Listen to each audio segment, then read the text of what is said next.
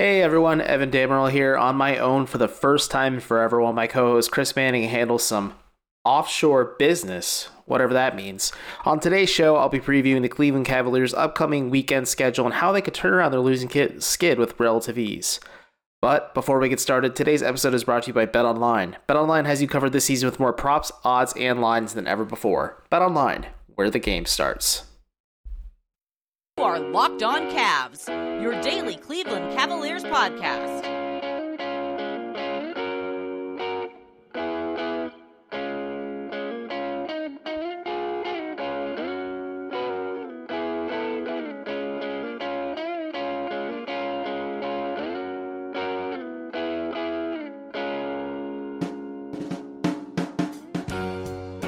Thank you again for making Locked On Cavs your first listen every day. As always, I am Evan Damerl, flying solo on this one.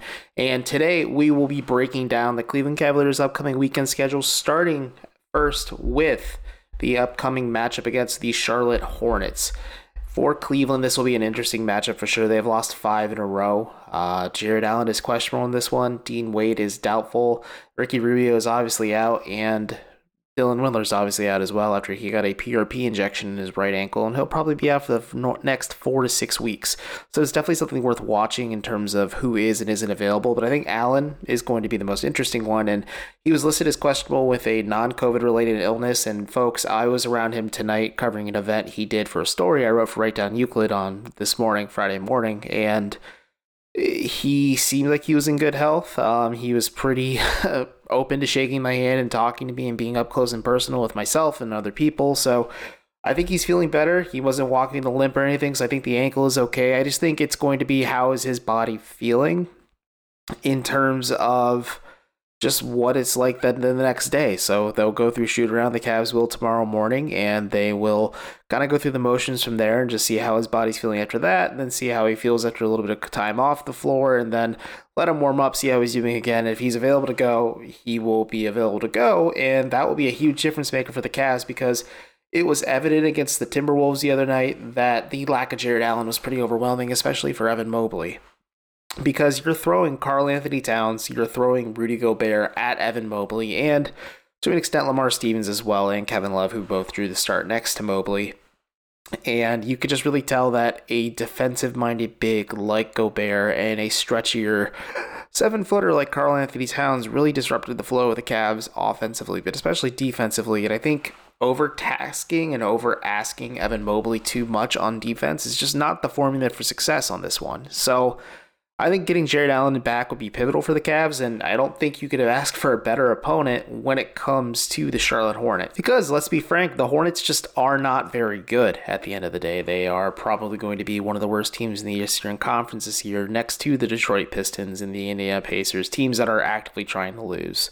So granted, some of it is not to Charlotte's own detriment. LaMelo Ball has largely missed most of the season with an ankle injury, and he went down Wednesday night for Charlotte with an ankle injury again, the same right ankle I believe he sprained, and he is going to be out Friday night against Cleveland, just looking in the micro sense of things. The macro sense, if you're the Hornets and you're able to get Victor Wembanyama and you have him, LaMelo Ball, and you're able to offload Terry Rozier, you're able to offload Gordon Hayward, you're able to offload pretty much any of these veteran players that you have on your roster that just don't work, that'd be pretty great. It'll just be interesting to see for Charlotte if they're able to actually tank, because Michael Jordan has been said on the record, and Michael Jordan owns the Hornets, that he never wants to be a team that is actively tanking to get talent or to add a player to their roster. So, you know, my thoughts and prayers with Doug Branson of Locked On Hornets. I do not envy the situation you have to cover right now, but looking at this game itself, again, the Hornets aren't very good. They do not have LaMelo Ball. They don't have Miles Bridges because Miles Bridges is a piece of garbage. And you're looking at it, it's going to be Gordon Hayward. It's going to be Terry Rozier. Like, those are their two main offensive threats. They do have one of the Plumlee brothers. They do have some interesting bigs in Nick Richards, and they have interesting pieces, but I just don't think Steve Clifford's a very good coach. I just think this is the Hornets team that unfortunately is missing their best player in LaMelo Ball. And if you're the Cavs, who have lost 5 games in a row, this is the perfect opportunity to get your groove back. This is the perfect opportunity to get your swagger back. This is the perfect opportunity to find a way to play Cavaliers basketball once again.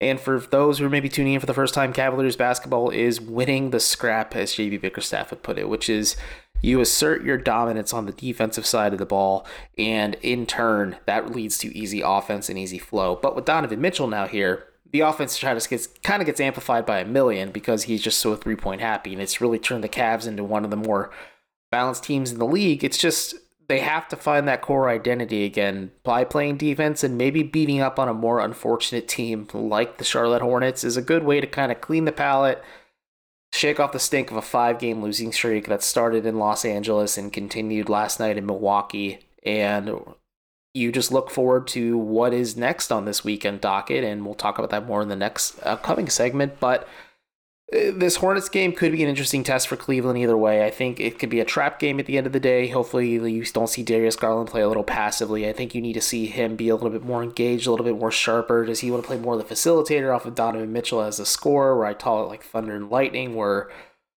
Garland's passing is the lightning and Mitchell's scoring is the thunder? How do they get Evan Mobley involved? And also the Jarrett Allen question. If you have Jarrett Allen there, I think this is pretty much a locked up and easy win. And I don't have the betting line in front of me quite yet. I'm going to pull up the odds right while I'm talking right now as we speak. Currently live on the air on Locked On Cavs. There is no line currently set right now, but I would not be surprised if the Cavs are overwhelming favorites in this game, despite the 5-game losing streak. And despite the fact that Jarrett Allen is questionable and Dean Wade is doubtful, but we'll talk more about Dean Wade in the third segment because I got a couple quick questions from some listeners on this one. But we'll see how this game goes. I think the Cavs are going to win it. Let me know what you think in the comments below. I think this is a good table setter for the rest of this weekend where they have to play 2 pretty tough games against the Hawks and the Heat. But we'll talk about that more in segment 2 because I want to give you a quick word from today's first sponsor, Masterclass. With Masterclass, you can learn from the world's best minds anytime, anywhere, and at your own pace. You can learn how to cook from Gordon Ramsay, improve your songwriting skills from John Legend, or learn the power of personal branding from the queen herself, Kris Jenner. With over 180 classes from a range of world-class instructors, the thing you've always wanted to do is closer than you think. Masterclass is accessible on your phone, web, or smart TV, offering classes on a wide variety of topics, all taught by world-class instructors at the top of their fields. Each class is broken out into individual video lessons, usually around 10 minutes long. Members can explore at their own pace, and each class is supported by downloadable materials, class guides, recipes, or more. You can find all available classes at masterclass.com. They have hundreds of video lessons from 180 plus of today's most brilliant minds and are available anytime, anywhere on iOS, Android desktop, Apple TV, Amazon Fire TV, and Roku. An annual membership usually starts about $180 per year, and I highly recommend you check them out. This holiday, give one annual membership and get one for free. Just go to masterclass.com/lockedon today. That's masterclass.com/lockedon. Terms apply. And we are back with more Locked On Cavs. Folks, I just want to thank you again for making Locked On Cavs your first listen every day. For your second listen today, go check out Locked On Sports Today. From the games that matter the most to the biggest stories in sports, go beyond the scoreboard and behind the scenes with local experts and insights only Locked On can provide. Locked On Sports Today, available on this app, YouTube, or wherever you get your podcasts. So, folks, when we're looking ahead to the rest of the weekend, the Cavs are off Saturday. I think they will practice, and then they'll try to pivot from there just to get a little bit of time, maybe a little bit more on-floor reps between them. I'm going to pull up the injury reports, but up ahead for Cleveland this weekend, they do have the Atlanta Hawks and the Miami Heat on the docket. Looking at things right now, we'll focus on the Hawks first, and we'll talk about the Heat second. Atlanta is an interesting matchup for Cleveland because they are a team that made a power move, much like the Cavaliers did this summer. Now, they didn't go get Donovan Mitchell or they didn't go get Rudy Gobert, as friend of the pod Ty Windish noted. They got DeJounte Murray, who is a very, very good fit for this Hawks team that has a couple of odd questions about them at the end of the day. Like, the Hawks have the propensity or the ability to maybe be in that category where the Cavs are, where they're young and aspiring to reach that next level and join the upper echelon of the Eastern Conference, but they have had some disappointing losses, including a 25-point blowout on Wednesday night at home. And it's troubling to see maybe at times just like it's going on with the Hawks if you're just a general NBA fan. But also it's reassuring if you're a Cavs fan at the end of the day that there is a team out there who is struggling. And it's also against the Boston Celtics as well, a team that the Cavs kind of handled business against twice in overtime in their latest loss. But it is definitely worth watching. It's going to be a fun matchup. Like, you have Darius Garland versus Trae Young. You have Donovan Mitchell versus DeJounte Murray. You have DeAndre Hunter versus Karis LeVert, whoever is starting at the 3 for Cleveland. You have Evan Mobley versus John Collins. You possibly have Jared Allen versus Clint Capella. Like, the Hawks are a very compelling team that kind of match up really well with the Cavs just in terms of position at the end of the day. And it's definitely worth watching what's going to happen. And I think what it's really going to boil down to is who wins the bench battle. For Atlanta right now, it's a mixture of Aaron Holiday, Justin Holiday, Onyeka Okongwu, maybe some Frank Kaminsky, some Jalen Johnson, AJ Griffin, and that's pretty much the back end of the rotation with Bogdan Bogdanovic out for such a long time now with a wrist injury. But it's going to be interesting because the Cavs have had a bit of a hard time when it comes to bench production as of late. Like, Kevin Love has been struggling to find a shot. Isaac Okoro is still pretty much a net negative on offense. Cedi Osman is pretty inconsistent and has come back down to earth. Paulo Neto doesn't get a lot of minutes, especially in crunch time situations. And then you're looking at the other end of the rotation. It's just like guys like Lamar Stevens, who is likely going to start possibly if maybe Bickerstaff maybe has his way again. We'll talk about that in segment 3. And then you're looking at guys like Isaiah Mobley and Mamadi Diakite. They're not really, they're players, but they're not going to be the kind of guys the Cavs need. So Okongwu, there's Robin Lopez as well. Excuse me for the Robin Lopez fans and Robin Lopez's house and dynasty. So it's going to be interesting to see what happens. The Hawks are home against the Raptors on Saturday, and they do have the added luxury of a day of rest when the Cavs have to host the Heat on Sunday and then play the Hawks the following night. So it's going to be a tactical matchup between JB Bickerstaff and Nate McMillan at the end of the day. And these are both teams that rely heavily on their starting units.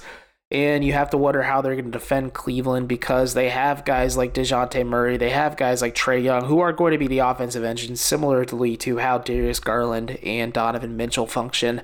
But the Hawks do have a lot of size, and they also do have some interesting tweaks they could do. But the same can go for Cleveland as well. Like, you have Evan Mobley, you have Jared Allen, who's also comfortable defending in space. Maybe you play Lamar Stevens at the starting 3 against Friday against Charlotte, then you continue against Atlanta and possibly Miami is before that as well. So there's a lot of interesting stylistic choices. Also, this is the second game of a back-to-back, so maybe Jared Allen doesn't play as well just because you're having him come back from a knee injury. You're having him deal with some of the ickiness of a sickness that he possibly had as well. So it's going to be an interesting planning period for the Cavs. Historically speaking, JB Bickerstaff doesn't really rest his guys on back-to-backs, but given the circumstances of this season and how maybe injuries bit them in the butt last year, maybe he's more cognizant of that now. But to shift focus to Sunday's game against the Miami Heat, it's going to be a completely different ball game. Like, the Heat are a very old team.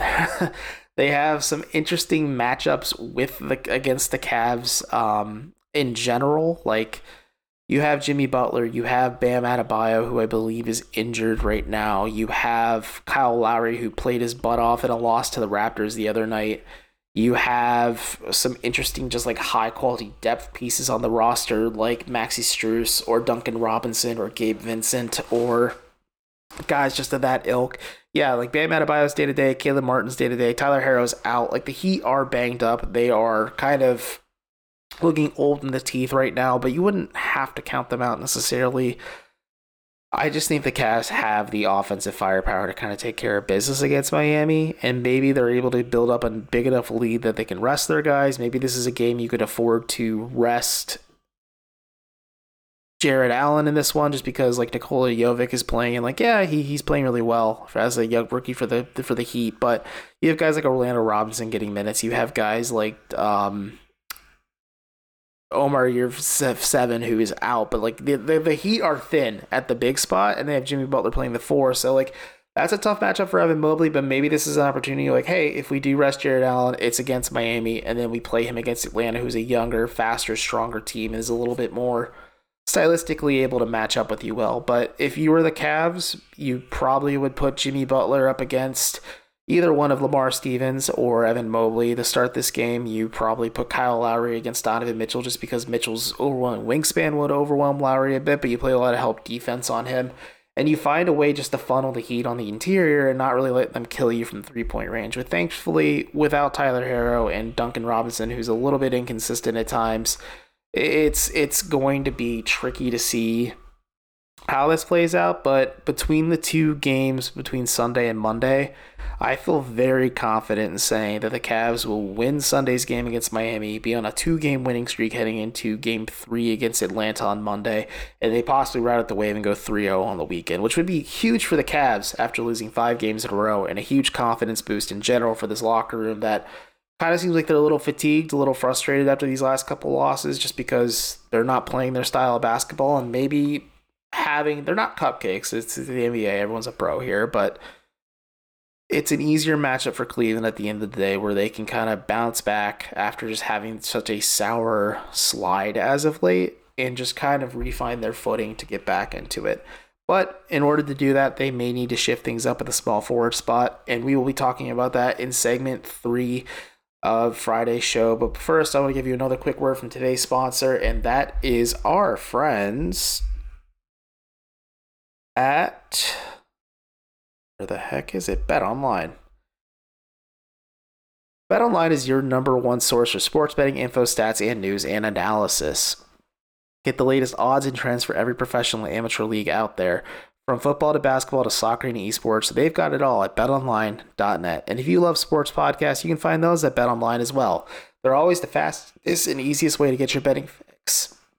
So, head to the website today or use your mobile device to learn more. BetOnline.net, where the game starts.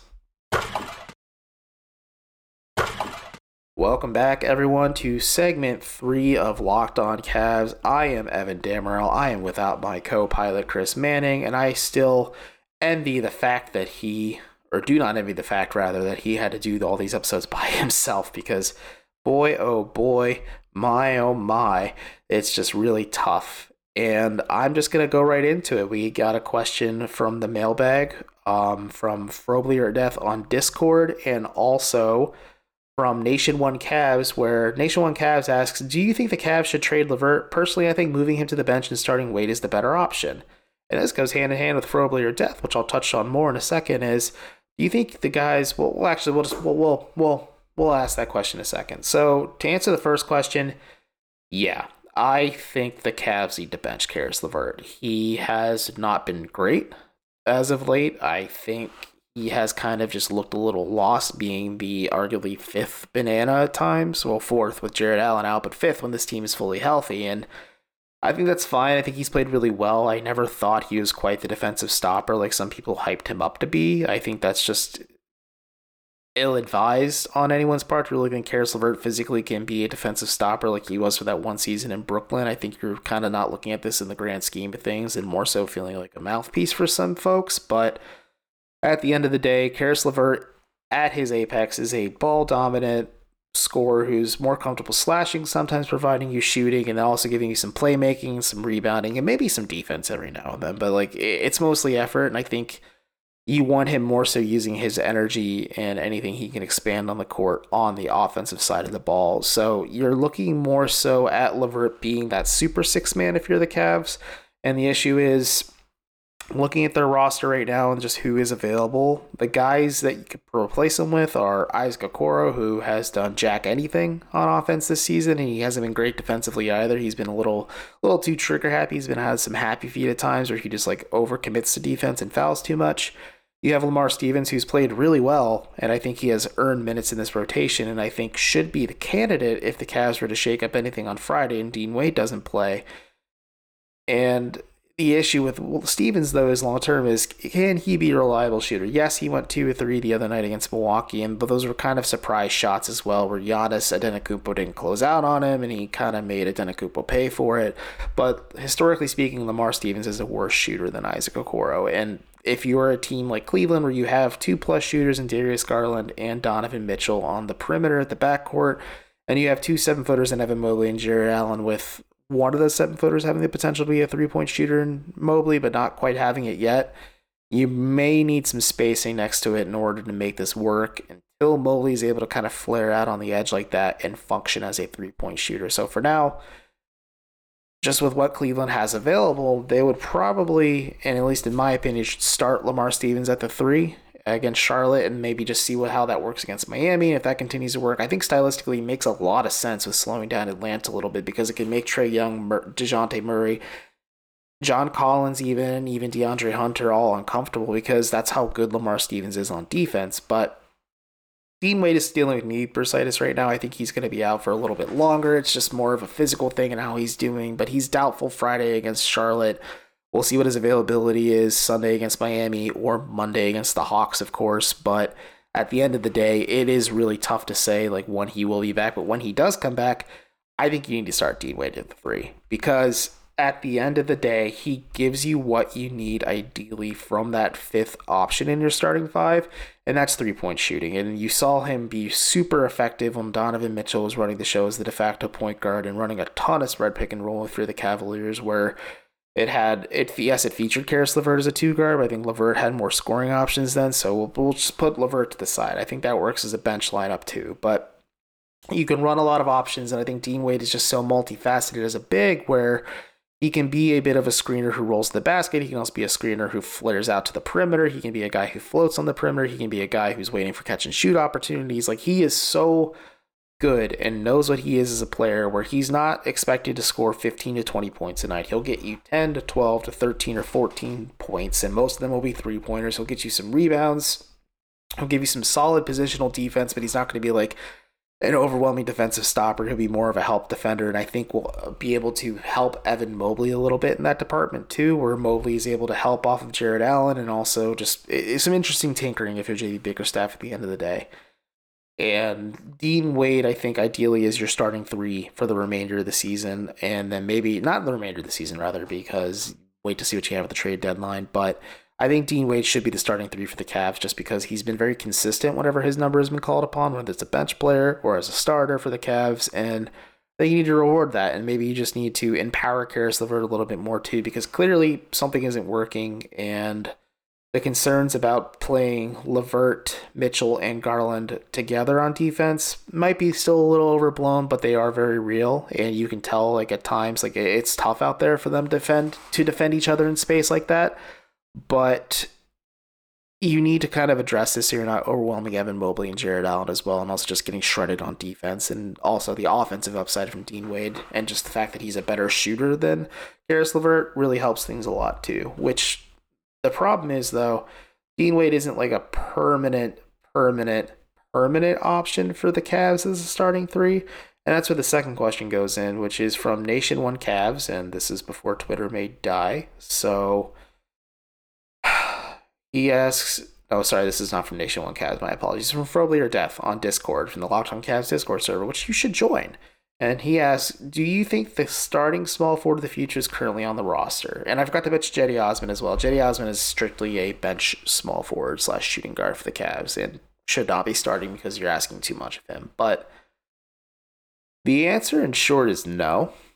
I thought they might have had it in Ochai Agbaji, but Agbaji hasn't been great for the Jazz either, so another just chalk one up for the fact that I'm not in an NBA front office for a reason and hosting this podcast by myself. But no, Cleveland currently does not have a starting small forward on their roster or their small forward of the future. They have temporary options that can work until maybe next offseason when they have a little bit more cap space, a little more breathing room once they get Kevin Love's contract off the books. But in turn, Darius Garland's contract takes his place. So it'll be interesting to watch and see what they do. And that's why I said maybe Dean Wade is your option, not for the whole season, but up to the trade deadline, where you continue to evaluate things, see where things are going, seeing where things are heading. Maybe Isaac Okoro makes that leap suddenly, and he finally becomes the player that everyone hoped he could be offensively, and he gives you that two-way potential that where he is a slightly below average three-point shooter and plays defense. But the issue is we don't have that right now with him. He is we just talked about it. So we'll see where it goes, but I'm curious to see what the Cavs will do at the trade deadline, because they make sense as a team who needs to get a starting small forward, clearly. Like, there's guys like Terrence Ross with the Orlando Magic that makes a lot of sense. There are guys like Gary Harris also with the Orlando Magic that makes some sense. There are guys like just any starting small forward you can really think of, not starting, but starting caliber small forward, because those are not really growing on the wings readily. But you look at guys like that, and then you really think like maybe they need to, and I'm going to say the name, go get Jay Crowder. Go get Jay Crowder from the from the Phoenix Suns. they could use I think the Suns would probably take Jetty Osman and maybe a second round pick, and you include some salary filler for Jay Crowder, and you can keep Isaac Okoro and see what you're having here, because the Cavs not only have a glaring need in small forward. And again, this isn't going to be the permanent answer. This is Jay Crowder is not the small forward of the future, but is it a temporary addressing of the issue, and then you reevaluate in the offseason and see what your options are there. But at this juncture, the Cavs more than anything need a guy that can just get in the face of their teammates and get in the face during practice or on the floor during a game, that pushes them and relights that fire when it goes up, because the Cavs, and I'll be frank, it's a fuck you guy. They need a guy who can get up in their face and motherfuck the hell out of someone and make sure that they are being held accountable and make sure they are being pushing, because this is a very soft-spoken team, and that's by no accounts any disrespect to the Cavs, but they're not a team that is very vocal with one another. They're a team that doesn't really like to rock the boat much. You need a guy who just has a little bit of that grit, who can kind of help you kind of form your core identity around, and is kind of like that energy junkyard guy. And I know some folks say, well, what about Lamar Stevens? The issue with that is, yeah, Lamar Stevens has played well in spot minutes, but he's not likely going to get consistent minutes in Cleveland's rotation when this team is fully healthy. And with Darius Garland being a leader of this team, with Jared Allen being a leader of this team, with Evan Mobley being a leader of this team, they're all very soft-spoken, mild-mannered guys who would rather let their games do the talking. But you need a guy who is constantly barking or constantly being annoying. A guy like Joakim Noah with the Bulls, a guy like Kendrick Perkins with the Celtics or with the Cavs to that extent, a guy like PJ Tucker with the Milwaukee Bucks when they won the championship, a guy in that ilk who is able to press the right buttons and make sure when teams are feeling their most uncomfortable, they're able to push them in the right direction and make sure that, like, hey, we're having fun right now, but like, you need to like level up a little bit and take this seriously, like treat it like a life or death scenario sometimes. So they have a guy that can just push them on a night-to-night basis, and I think Jay Crowder can be that guy for the Cavs. I really do, in my heart of hearts. I understand there are concerns about what he brings to the table, just historically speaking, in terms of just the emotional baggage that comes with him. And I understand maybe that he didn't have the best relationship with the organization, but I think time heals all wounds. I think the opportunity to possibly start for the Cavs and get consistent minutes in the rotation certainly helps a lot too. And he makes a lot of sense. It's just like that fifth option who's a bigger wing, who's a 3-4 wing, plays defense, can provide shooting, and just kind of fills that PJ Tucker role where like he's going to push the right buttons on this Cavs squad and make sure that everyone is in the right spots defensively. And he's also a guy that other guys are going to want to go to war with, because he's a dog. He's got that mentality. He's got that edge to him where like it's just that central belief and core value that the team just forms themselves around, and also can act as like that de facto coach that presses the buttons on the floor, because there's only so far JB Bickerstaff can go unless he calls a timeout. He can't burn through every timeout when the Cavs are kind of falling apart at the seams at times. And again, this could be hyperbole on my part. Who knows? The Cavs could be just fine at the end of the day, but we'll see what happens. But we'll hear all about it, and you have to come check it out on Monday's Locked On Cavs, where we'll be talking about this jam-packed 3 games in 4 nights weekends for the Cavaliers. But as always, I am Evan. Check me out at Write Down Euclid. Please subscribe, support financially if you can there, and subscribe to us on YouTube. Some of you watching right now probably think you're subscribed, but lo and behold, you're probably not. So go ahead, subscribe, hit that bell, and I'll be back Monday, hopefully with a guest and maybe my co-host. We'll see.